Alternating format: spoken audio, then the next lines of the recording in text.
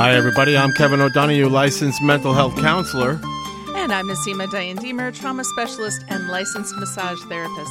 And this is The Positive Mind, where we bring you some ideas, concepts, and guests to help you lead a more positively minded life. And our guest last week is back, because we wanted to bring her back, as we said last week, that love deserves a second show as well. Maybe 100 shows. When you think about it, most mental health issues or emotional issues or many personal issues are really around not having enough love in your life. Possibly love is the answer. Do they teach that in grad school? I doubt it. We're going to talk to our guest again, Brenda Shoshanna, and we're going to read some of the letters that you sent us about last week's show. Brenda, you'll be excited to hear some of the responses from last week's show. We're here to talk to Brenda Shoshanna, Dr. Brenda Shoshanna, clinical psychologist, workshop presenter. She's presenting a workshop this week, also the day before Valentine's Day, appropriately, from 1 to 2:30 at simplelawsoflove.com. You can get that at simplelawsoflove.com. Let's say hello to Brenda Shoshanna. Dr. Shoshanna, welcome back. Thank you. Good to be here. Let me just read one of the responders. We have a bunch here. Let me see. I really enjoyed Brenda Shoshanna's take on love and Zen. I was also impressed with Kevin talking about his client whose marriage failed, but he still found the opportunity to see it through as a way of teaching him how to love. And Kevin helping the client to feel that as well. I had a similar experience in my 16-year marriage, which failed. I felt so betrayed and hurt, and then I found a Zen practitioner. And it helped so much. I realized, like Brenda says, there was an opportunity to love in everything and everyone. Thank you for sharing this show with us. Isn't that what we wanted last week? It's beautiful to hear. It's really beautiful. Thank you. What a wonderful response and beautiful commenting about the essence of what we were really trying to talk about. And it's always great to hear someone who's lived that in their life and they can testify to it. Yes. But he talks about a divorce, and I'm wondering about betrayal.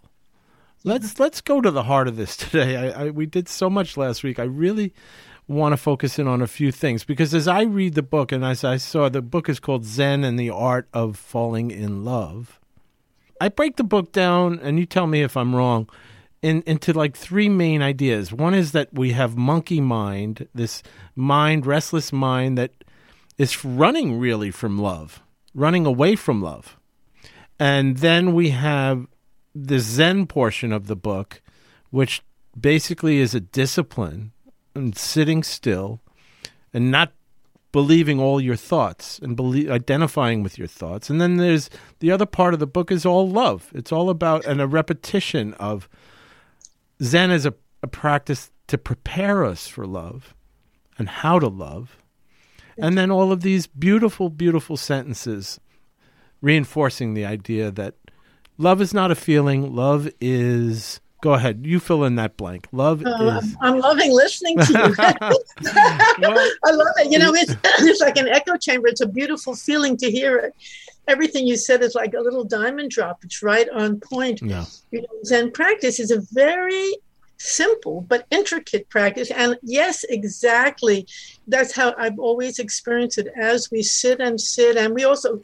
It includes cleaning and walking and loving, and relationships. It includes life, but it is a deep teaching in what love, and it builds love within us, because we stop judging, we stop rejecting, we stop hating, because we all are filled, in my view, with tremendous amount of love and compassion. That is who we are, everyone. And as you said, what's also going on is this monkey mind. You can call it the conditioned mind. All the different traditions have a different name for it. But what it is, there is a force that says no, always looks what's wrong with me, what's wrong with you, that hates love. It seems to hate it. It's oppositional to it. Right. It tries to distract us. It's like a spider web. grabs you into this web. You know, one of your sentences, there is a universal sense in all of us of having lost something precious in life. That's true. And of trying to return to the place where we hope it exists. This universal sense that we've lost something.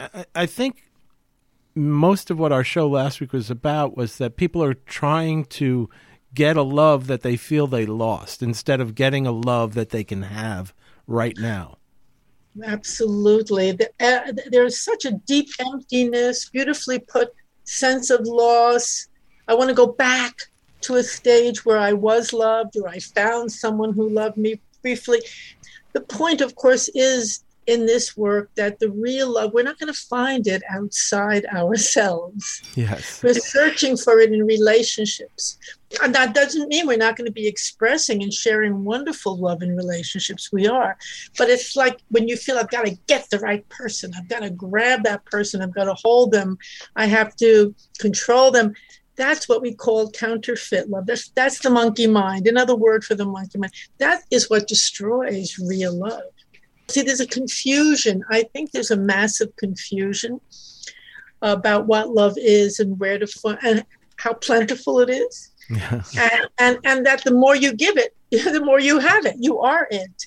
You have to open those doors in your own heart and let that real love, I mean, not counterfeit love. And so it's important to differentiate, I think, between the two. Very, very important. And your work as a therapist, I know you're not being a therapist now, you're writing these terrific books, but in your work as a therapist, was there a point where, you know, there was a similar theme? Everybody goes through a process of being disappointed that it's no longer there and they're trying to get it back and they feel guilty that they can't get it back and they're fixated on trying to get it back. And perfect. Yes. That's universal. Okay. Over and over, you hear people say, oh, my God, it was so great in the beginning. We loved each other so much. We were so happy. What did I do wrong? How did I fail? Yes. Where did the love go? And sometimes they're scared to be in another relationship. Often they are. Other times they go into what we call the repetition compulsion, and they keep having one after another, desperate to get to that. What they don't realize is that that was not love, what they were experiencing before. It was infatuation, excitement, maybe a fantasy fulfilled. Oh, I've got the perfect person now. Everything's going to be great. You know, that's a fantasy, a longing, a fantasy we all have. Oh, now finally I'm worth something. I have someone who loves me, which is so sad. We don't feel we're worth anything if we don't have that person who, many, many different things it is, but it's not love. So when we segue into what actually love is, we don't have to go through, in my view, a whole psychoanalytic. I think that process can be more damaging, frankly, at this stage in my life than another process, which would be, let's go right to love. Let's go right to that part that loves and feed it and live it and learn what it is and how to respond in love, no matter what's coming at you, no matter what seems to be coming at you. Because what's coming at you has nothing to do with you. It has to do with that other person's projections or their hurt. And we think, oh, I hurt them so much. Oh, my God, the trips people put each other on. It just. So I just want to put out to the audience, come on, folks, we're all in this together. You know, I mean, take an assessment of yourself right now. The reasons I don't love right now in my life, the reasons. I have really good reasons. I bet you my reasons are better than your reasons. I bet you I have the best reasons of all of why I don't love this week or this day. You know, I'm making light of this, but I do think, you know, when people get into this disappointment and, you know, the spiral of guilt and shame and fear and everything about the love going away and being missing, that they hold out, you know, that they become proud and like, I'm not going to budge. And I have all these great reasons for not loving. But the thing is, they also don't know very much what love really is. That's the point. They're trapped in a kind of, they still are. The minute you know what it really is, you can intervene, you can take an act of love, a deed of love and do it and break that whole cycle, at least within your own heart. And they think, well, that person didn't give me what I wanted, or they betrayed me, or they hurt me. But you know what? That love isn't about using someone to make you feel good about yourself. That's not love. Love is, as I say, this coming workshop coming up, real generosity. This is not my words, it's Chaim Trumper's words. Okay. Real generosity is allowing the other to be who they are. See, what we use our relationships for, that's counterfeit love, that's monkey mind. Do we use them to make me feel good about me? Do we use them to reject someone else? I don't like you. I don't love you anymore. Right. Well, you might not like them, but you can still be loving toward them, and that you'll feel wonderful then. And the like and dislike will fade away. We have different interventions. I don't like to use that word, but they are in the middle of when this is going on. You stop, and in your mind, you bow to them. You say, thank you for being my teacher and what it means to love. And you could also say, I grant you the right to be who you are. Or you say to yourself, how may I serve you? That's an act of love. It's beautiful. How may I serve you? Rather than go along with their monkey mind productions. Right. And you could even ask them that out loud. What is it you want from me? But not in a mocking way, but really listening. Sometimes there's no way you could give it, but just by being present, listening, asking, that's what they crave. That is an act of love. I want to ask the audience if they practiced this past week. I shared the anecdote of actually having an experience with a client in a session that this gentleman, Joe from Salem, Massachusetts, referred to, and that it dropped in for me this sense of, oh, he's really teaching me how to love. He was talking about, his ex-wife and their handling of their child. And I just, Brenda, just by being exposed to you before the show last week and hearing like everybody is my teacher, I realized it just dropped in as I was sitting there. And so I think we said last week for everybody to practice out there. Go ahead, practice. It's all practice because, nobody's going to turn into this angel flying around. What's going to happen is you're going to get stirred up. But the question is, how are you going to respond to that? I also felt the reverberations of the show last week in my practice. Suddenly, everybody's talking about Zen. My clients are spontaneously finding books on Zen to help them out of their mishigas. We'll use that word. It's really touched me this week. Like I was really trying to feel into it myself with each client and just kind of feeling the energy in the room change and my sense of myself in the world feeling a little more at ease. And I felt much more sort of willing to reach out. I had been feeling a bit, this January has been kind of dark and lonely and disturbing. And so it just reached out. Now I've got all these plans with friends. It's pretty wild. It's like, okay, we can just do this. We can just move into that space. Thank you, Nasima. That's so beautiful. Now I feel so touched. That's how we all touch each other. We do need one another as inspirations. It's just, that's called Sangha in Zen, the group of people who are practicing together. It's gorgeous. We're doing a kind of Zen Sangha with Brenda Shoshanna on Sunday that you can connect with at simplelawsoflove.com from 1 to 2:30 New York time, Eastern time. Simple Laws of Love. I want to read another person who emailed us at tffpp.org. I think it will be impossible to feel loving towards my mother. It is so hard being her daughter. She is so demanding, and I feel like she doesn't even see me. I feel like I'm walking into the lion's den when I walk into a room that she's in. I want to feel a connection. I've wanted that for so long. Please, can you help me? This is from Susan in Louisville. That's so beautiful.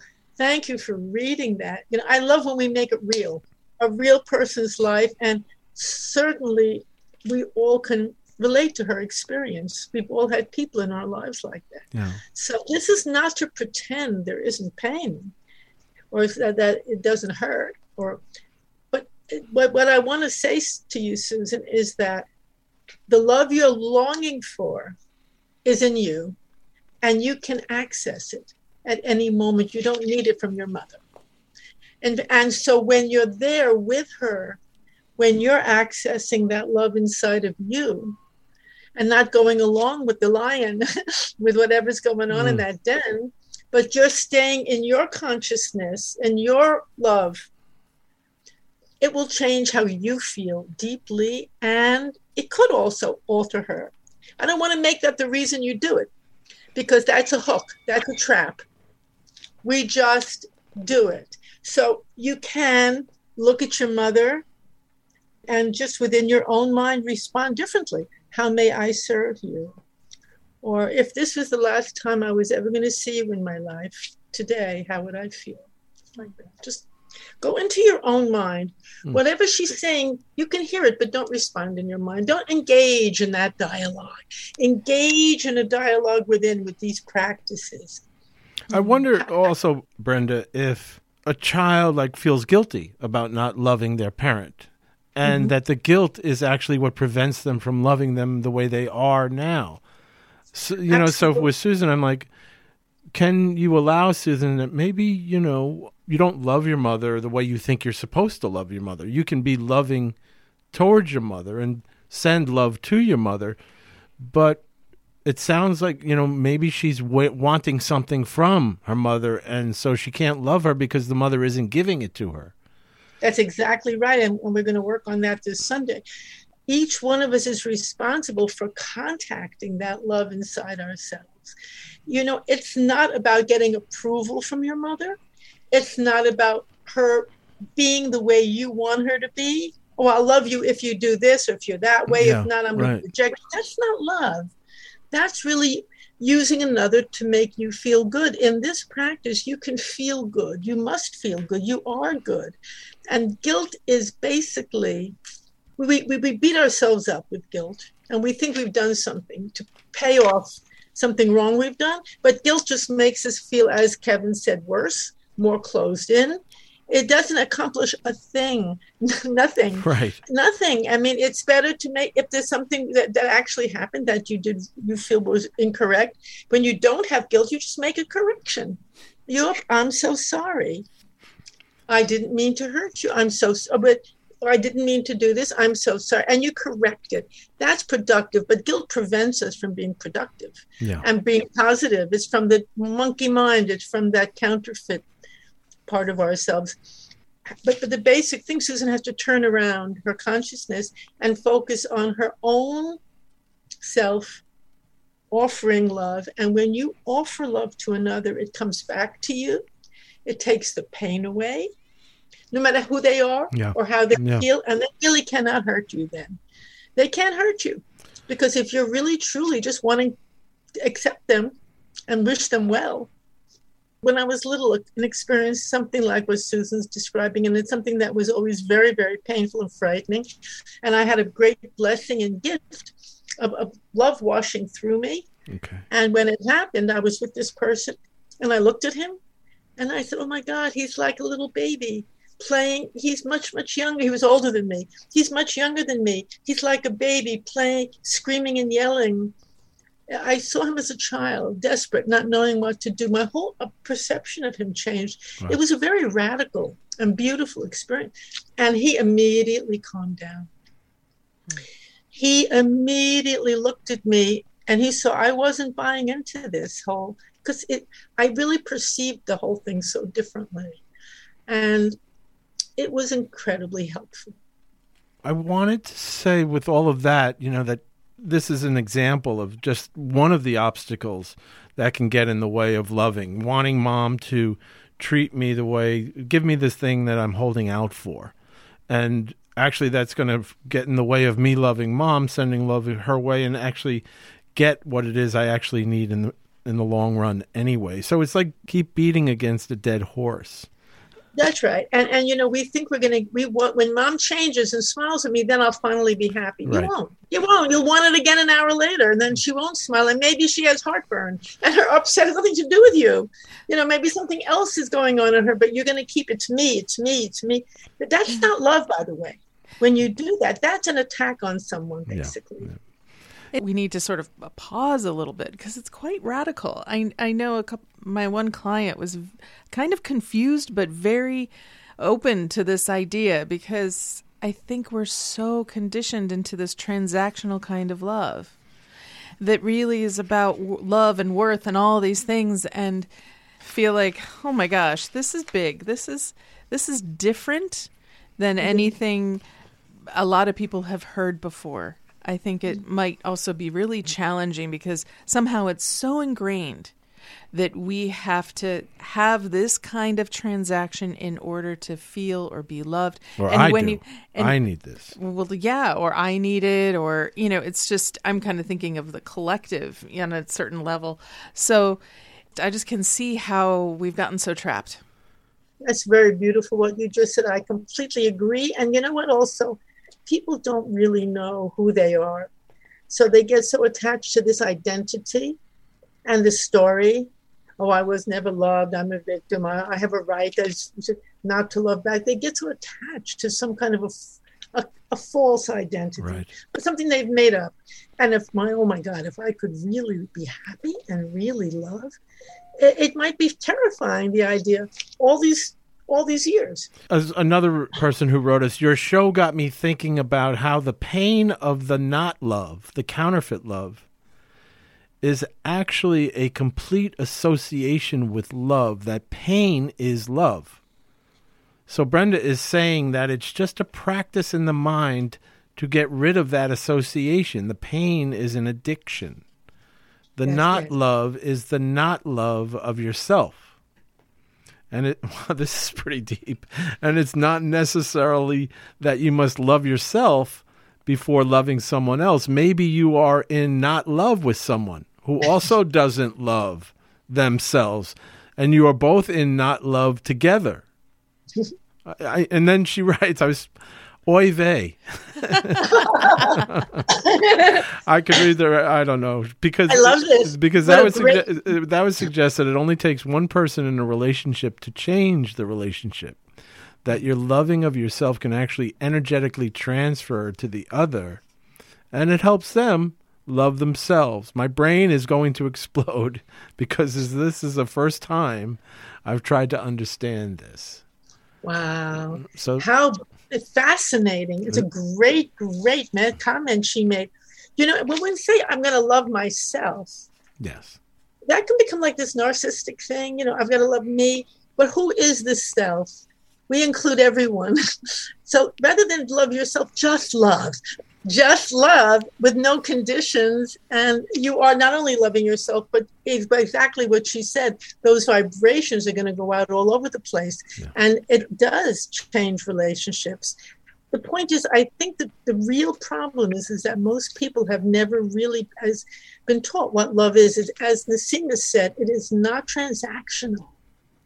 It's not transactional. It's who we are. And the more you are willing to drop the story and just try some of these interventions, they're very simple. They take a moment. Like, say, if you're doing a dance, ballroom dancing, say someone's doing the tango and you start doing the foxtrot. That's all that's needed. Step into love. Step into love. But you have to discover first the difference between real love and counterfeit love. That's a very important exploration. And then you create, I'm offering a bunch of interventions, but there are many more you'll find for yourself too, that will bring forth in you a new way of looking at it and a way of just seeing love. Once we blame others, if we feel hurt, we blame them, it's their fault, or they blame us. It's very painful to be blamed. Horrible, terrible, terrible. When we're blamed, we'll do anything to correct it, or we feel guilty, or we hate ourselves. Especially if we attach to the person and they start blaming us, we join them. I'm wondering if we could really simplify it before we go to our break. Love is a verb, not a noun. You know, like people say, oh, when I get my car, when I get love, then I'll be a nice person. When I get my car or my chair or whatever, like love is when I actually love, when I do the loving, you know, then who knows what'll happen. But I think a lot of people hang out in this space like love is a noun. Like you owe me love. Deeds of love, right. 100%. It's actions. And it doesn't mean being a goody-goody necessarily, Right. I'm going to show how a good person I am. No, it means in the moment, in the interaction, take charge of what you're feeling and thinking. Go within. See the person as your teacher. Send them love. You're always suggesting a kind of fullness is available, Brenda, as opposed to the poverty or deprivation or you know, hollow feeling of not loving. That if you get into this verb of love and loving, that your fullness will be there. Just it will. I see that about you every time I see you, that you just fill every space you can with love. I just hear and see that from you all the time. We're going to take our break, and we will be back after this with Dr. Brenda Shoshanna, the author of Zen and the Art of Falling in Love. We'll be right back.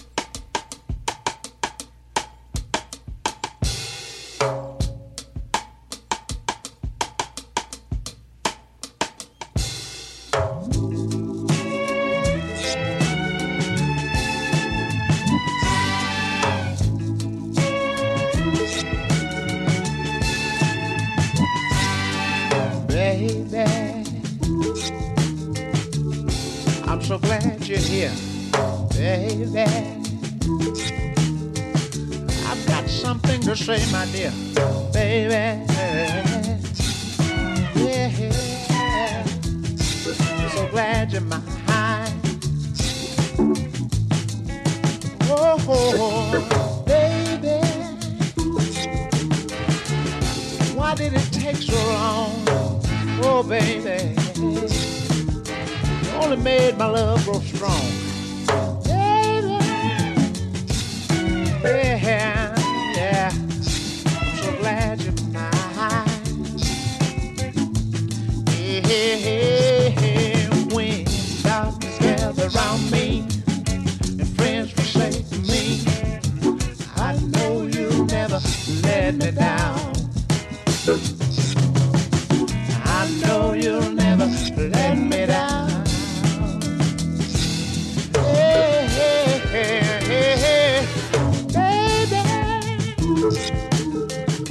I'm not gonna leave you alone, baby. On top of that, I'll give you what you want, baby. Yeah, I'm so glad you're mine. Yeah, when darkness gets around me, friends forsake me, I know you'll never let me down.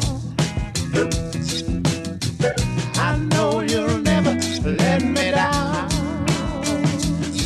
Ooh, you'll never say, baby, I'm gonna turn my back and walk away, baby, I'll see you another day, hey, baby. I'm so thankful for your love, yeah, so thankful for your love, yeah, baby. Glad you're mine.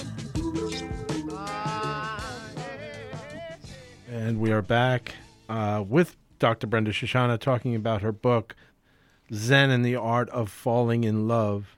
You know, one of the quotes in your book, all of us say we want to find love. Most of us spend the bulk of our time creating separation between ourselves and others. Isn't that true? 100%. Don't we have to get ourselves straight before we're ready for love or ready to, for the other person to be ready for love? But it turns out that, you know, we're addicted kind of to separation. And yet secretly hoping, all I want is to love. All I want is somebody to love me. All I want to do is be full. I want to be filled up.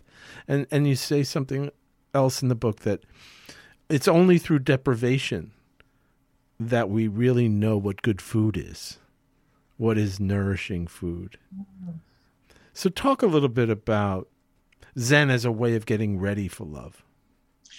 Well, at this particular moment, I don't think we have to get ready. I think we are love. However, I do think that we are caught in a very strong delusion, as you beautifully put it. We're longing for love and creating separation at the same time. We're terrified of really being there, unguarded, open, giving to another person.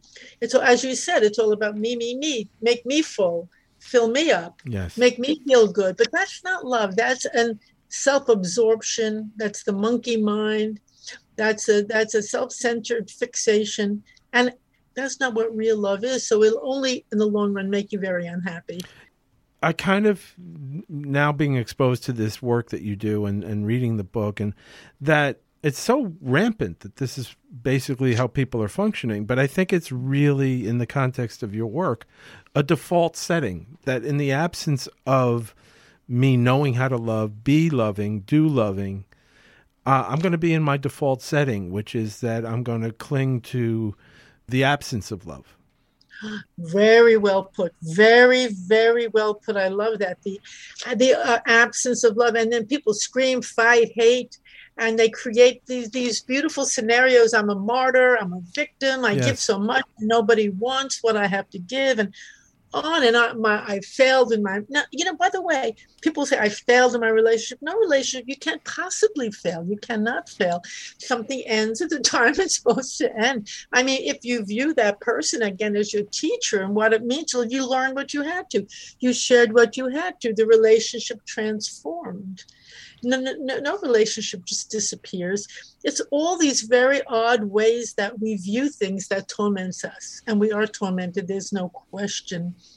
We are tormented by our perceptions, not by the absence of love, by the absence of truth, by the absence of reality. Yes. That's what the torment is. And that's what they say in Zen, Maya, the world of illusion. We live in the world of illusion. My teacher used to say, we are delusion beings. And that doesn't mean he wasn't also at times. Yes, of course.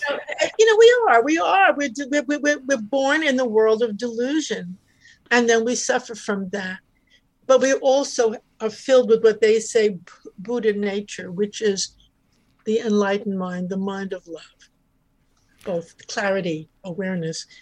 So Nasima has some things to share because there is a part in the book, the beginning ground for people like in Zen is to sit down and to watch your thoughts, watch what comes to your mind. The very early stages, you sit in a certain posture, you watch your breathing in the beginning, and not the thoughts. They come and they go. You just let them come and go like clouds in the sky. You'll see what they are, but you don't dwell on them. You don't try to stop them. You don't pay attention to them. Right. You're pulling the energy away from them because your attention is energy.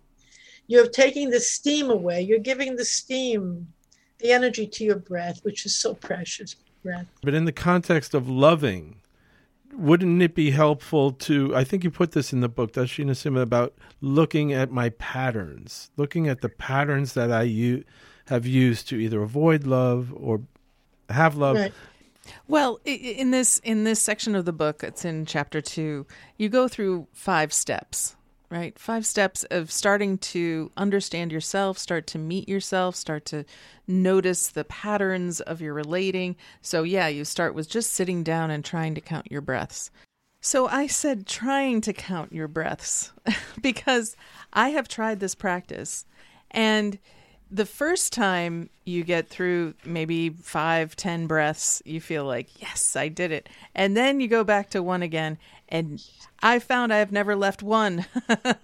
1, and then all my thoughts would start. 1, and then it was like I'm not getting by 1. I could only count 1 breath, and then the thoughts would just come rushing. This is a very important point. I'm glad you brought it up, and please let me respond to it. First of all, when we sit, never sit to get anywhere. So whatever happens is fine. It's perfect. My teacher, who was sitting at the time when he started in a monastery 6 hours a day, it took him 5 years to get from 1 to 10 without getting interrupted by thoughts. So that's an important point. And nothing wrong with getting interrupted. That's fine. We're getting interrupted. That's fine. But we don't dwell on the thoughts to recognize our patterns. We're not analyzing. Or see, Zen is never about analyze. You will notice your patterns. You'll notice it peripherally. You'll become aware of it. But it's not, I'm going to analyze it. I'm going to change it. No. See, we let go of that activity on the cushion. We allow whatever comes up to come up. Now, inevitably, as you sit there, certain patterns keep repeating, and we will definitely know that they're there, but we don't look for them or analyze them or try to change them. We just sit with it and welcome it, and we don't pay attention to it. That's the big part. We take our attention back to the breath over and over, which means to life, to the part of ourselves that knows everything, to the part of ourselves that loves naturally, that has the answers and the wisdom. It's not in the brain where we're looking for something. But we will, of course, as we do this practice, see things, just the way I see a sunny day. You'll be aware of it, but that's the heart of your life doesn't go in the head. It goes in the stomach, actually. Mm-hmm. Your hara beneath your navel, and you're breathing. Beautiful. So if you get the first part right, that's all you need. And the thing is this, when you sit, the basic thing is you don't move during the sitting. Right. If you have a lot of pain, you don't move. If you want to scratch your nose, you do not. Boy. As long as the sitting goes, that's it. Whatever comes, you experience it. I see. Then when the sitting is ended, you get up, you bow, and you walk, and then you come back for another sitting. So you develop an ability not to be like monkey mind. I see. Everything that accosts you, you respond to. It's funny, you can have a lot of pain during the sitting, and all of a sudden it leaves. And then all of a sudden it comes, like life. But we don't try to push it away. We don't try to analyze it. We don't try to make it better. Right. And from this step of just sitting and counting your breaths, you go into notice your repetitive patterns. So you're talking about that. Like, as I'm sitting and these thoughts are coming, I notice their thoughts about work, or their thoughts about stressful situations, or their thoughts about food, or whatever it is. Noticing your repetitive patterns, and maybe you could even notice your repetitive patterns throughout the day. I had a thought as you were talking, like, have a little notebook and say, I'm feeling... No. Don't do that. You don't want to dwell on them. You don't want to make them important. Okay. Because it's these repetitive patterns that are causing the pain. Brilliant. Right. I love that. They're coming up, and the more you're aware of them, the weaker they become. Right. Weaker and weaker, because they can operate when you're not aware, when they're coming in your unconscious.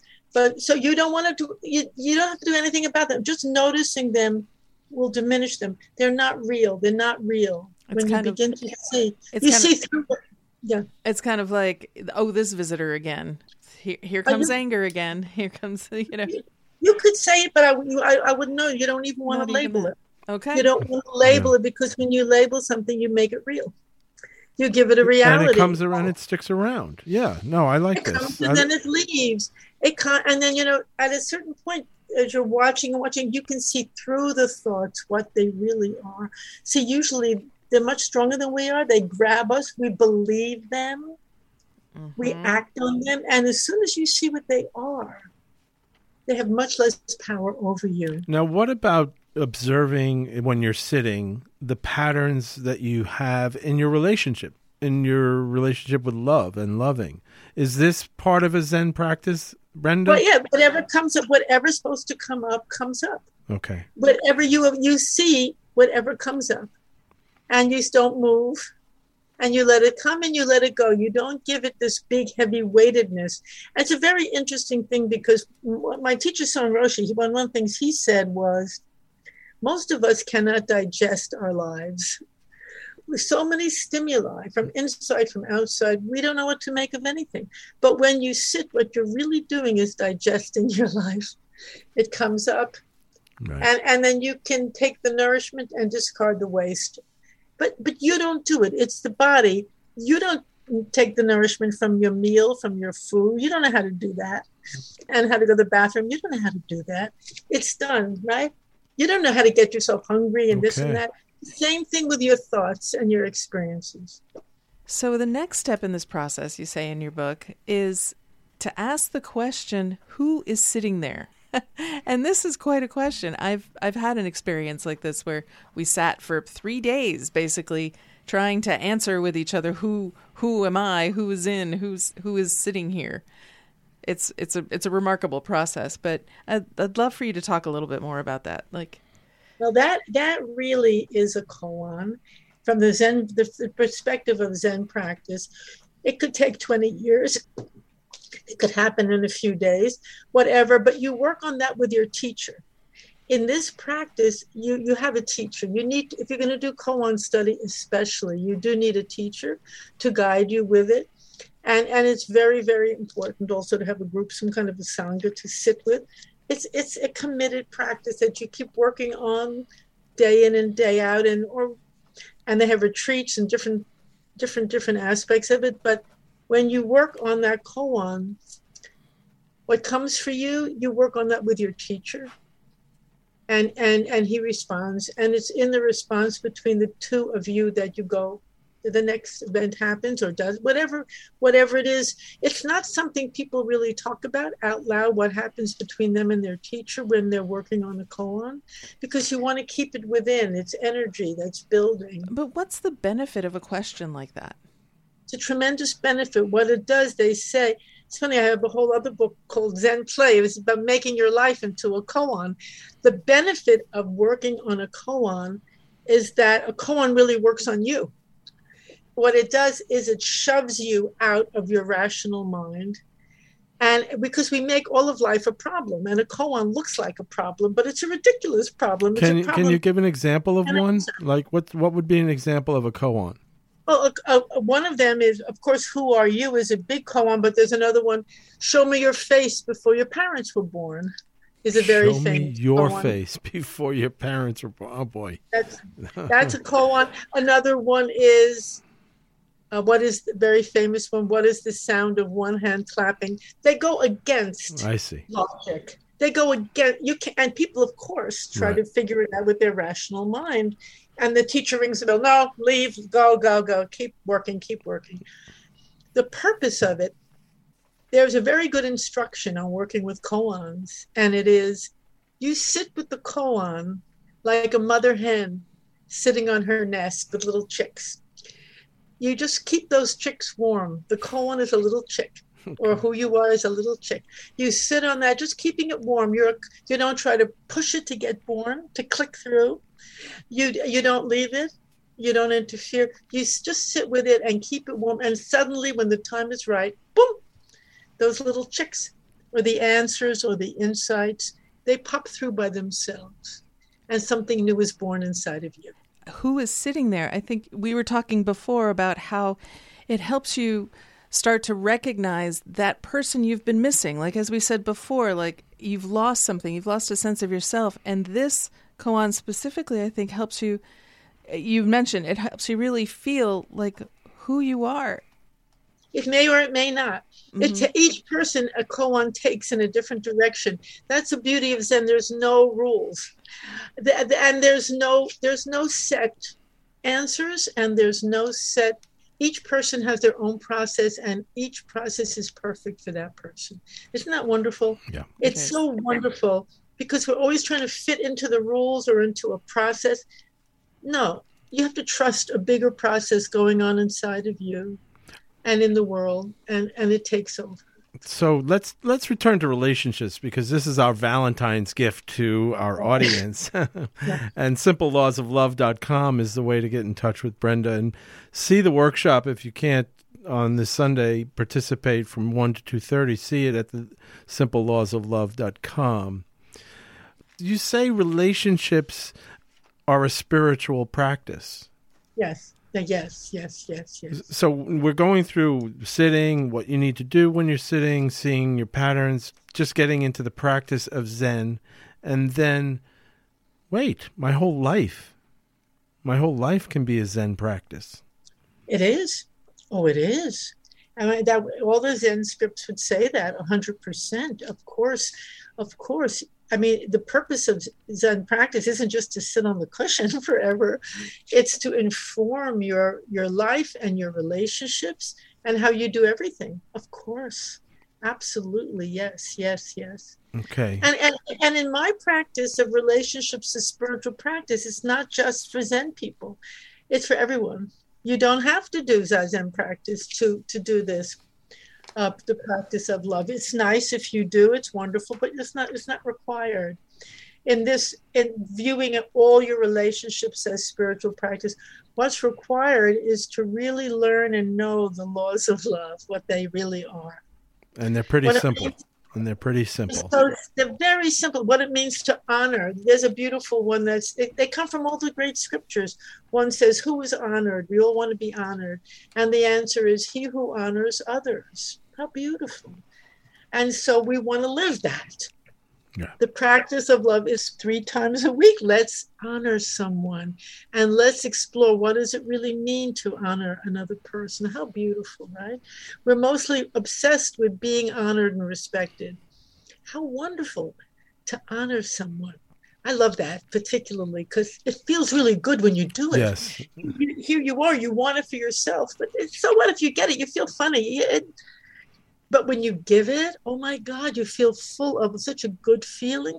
And then you begin to look at everyone through those eyes. That's a great, you don't have to sit on the cushion to do that. Right. This is the way, by the way, to get full, like you mentioned, that this will achieve a fullness. So if you're hanging on to somebody bringing it to you, if you're just honoring people that you're with, the fullness will just come to you. It will, 100%. 100%. Brenda, we couldn't leave our discussion without you telling us, as part of the book, about the beginning of relationship. That tells so much about relationship. Yeah. I agree, but what do you mean by it? And you mean in that book, on Zen and the Art of Fullness? Yes. I think I meant that as soon as you see each other, people know right away what's going to happen. People sometimes fall in love right away, or they right away. They say in the first 5 minutes, that you're brought together to work things out. Most relationships come from I call it a divine appointment. That's what I would call it. They're not random. If you're going to really become connected to someone, and we're talking about a relationship like where you're a partner or a friend or a deep relationship, not somebody you're just passing in the street. There's a reason you've come together to learn something, to share something, to receive, to give something. Again, that person is your teacher in what it means to love. That's for sure. So most of us, we don't see who the person really is. And we don't allow ourselves to really recognize the first 5 minutes, what we're getting. Right. We don't we push it away and we go into our fantasies. Again, the monkey mind. What I want this is my ideal parent that I never had. Oh, I'm going to finally get the love I never had. I'm going to be very proud to show all my girlfriends this great guy that I got. And you're not aware you're doing all of these things. It's just going on unconsciously. Yeah. And so it's so important, to pay attention to these 5 minutes, to what happened when you first met each other. What were you feeling? What were you not feeling? What were you knowing? Yeah, what are you knowing? What are you knowing? What are you knowing? And then the spiritual practice will begin, because now you're going to confront all the things that you thought you were attracted to each other for, and you find out it was something else that was going on that made you attracted to each other. Absolutely. And I just want to say one thing. Relationships are the biggest teaching you can get. They're hard. Yeah. They're a teaching. It brings up all your clinging, all your ego, all your needs, all your anger. Very often it's not an anger at this person, but the anger at your parents or whomever. Everything gets projected onto that person you're close to. It's very important to have tools and skills to navigate this, I would say. Very, very, very important. People just jump in. They just jump like nothing's going to happen. Yeah, Nissima. And there was a quote from your book, which you said, it's like, let them come and let them go. Let him come, let her come, and let her go, let him go when it's time. I mean, like you said, there's something you're working out together, and maybe it gets worked out. Maybe it doesn't. Maybe, it's like, but it's just what's happening. That's right. Right? And it may not get worked out. There's a beautiful intervention with, can I allow the relationship to be what it was? Can I allow it to have how it turned out the way it did? That's a beautiful one. Right. That's beautiful, because we torture ourselves and others by how it turned out. It didn't turn out the way I wanted it. Okay, so that's a beautiful, grant him or her the right to be who they are, and can you allow it to turn out the way it did? Doesn't mean you failed. It doesn't mean you were bad. It doesn't mean you missed the mark. It means this was an experience that you needed to have, that you had. Can you just allow it to be the way it is right now? That takes away so much control and clinging and rage. That's a loving act. That's very loving. Then you kind of, okay, you're not going to blame anyone. This is how and not going to blame yourself either. I had an experience with a client today where it just became so clear that the anxiety she felt about this person was blocking the love she had. The anxiety about, am I going to lose her? Is she going to get hurt? Well, all these things. Let's go to the love. Let's just drop into your love, and maybe everything will be okay. It will be okay. Just even a statement like that is dropping into love. Allow it to work out as it does. We're not in control. We're not an ultimate. Then you can even love them very much, and maybe you're not even married or together anymore. You can even love them more. And you can be, even if you don't see them, they'll get that love. But I just wanted to say, we were talking about ending relationships. Relationships do not end. They transform. They can't end. All we can do is offer that space, the appreciation. Thank you for being in my life. With a heartfelt thank you. Thank you for the time we share. And sometimes it's very painful too, because you really wanted it to turn out different. I'm not denying the pain of it. Even while you're feeling the pain, not to repress the pain, to feel it, you can still understand. Thank you. Thank you for the time we shared. I can allow everything to be the way it was. I'm not going to blame you and take away that love. Well, we want to thank you, Brenda. We have about 2 or 3 minutes left, but we do want to thank you for bringing all of this to us in preparation for Valentine's Day. I recommend giving the book as a Valentine. Spray it in brown with chocolate, make it look chocolate, whatever, but give the book a great Valentine's gift, Zen and the Art of Falling in Love. We couldn't leave without talking about the word art in falling in love. You talk about the 3 poisons, and that the real art of love is knowing how to manage these 3 poisons as they show up in my relationship. So we only have about 2 minutes. When that pain comes up, not to repress it, not to analyze it, not to grab it, not to try to stop it, just to see it like a cloud and return to love. In Zazen, we return to our breath, but in this practice, in our mind, even though we're feeling the pain, we'll say, thank you for being my teacher and what it means to love. I grant you the right. We'll replace it with an act, as you very well said, of love. And all you have to be, just work on your own way of perceiving it. Don't worry about how the other person will perceive it, because you have no control over it. So the 3 poisons are greed, anger, and delusion. Greed could be selfishness, anger, hate, whatever. And delusion is this mask, this thing that we're always fighting in ourselves, fighting against, trying to get beyond all of my delusions. Managing these within the relationship is really the art of being in relationship. Well, and not letting them run you, but choosing love. Right. There's a beautiful teaching in Scripture which says, I give you 2 choices. I choose life or death. And I say choose life, and that's also choose love, because love is life. Love is life. Fantastic. I'm a believer, Brenda. You turned me on to loving, and love is a verb. And so Brenda is doing a workshop this Sunday, February 13th at simplelawsoflove.com, simplelawsoflove.com from 1 to 2:30. I got to thank you again, Brenda. This is terrific. It's great to have you and to be with both of you. I appreciate it. Thank you. Thank you. Thank you.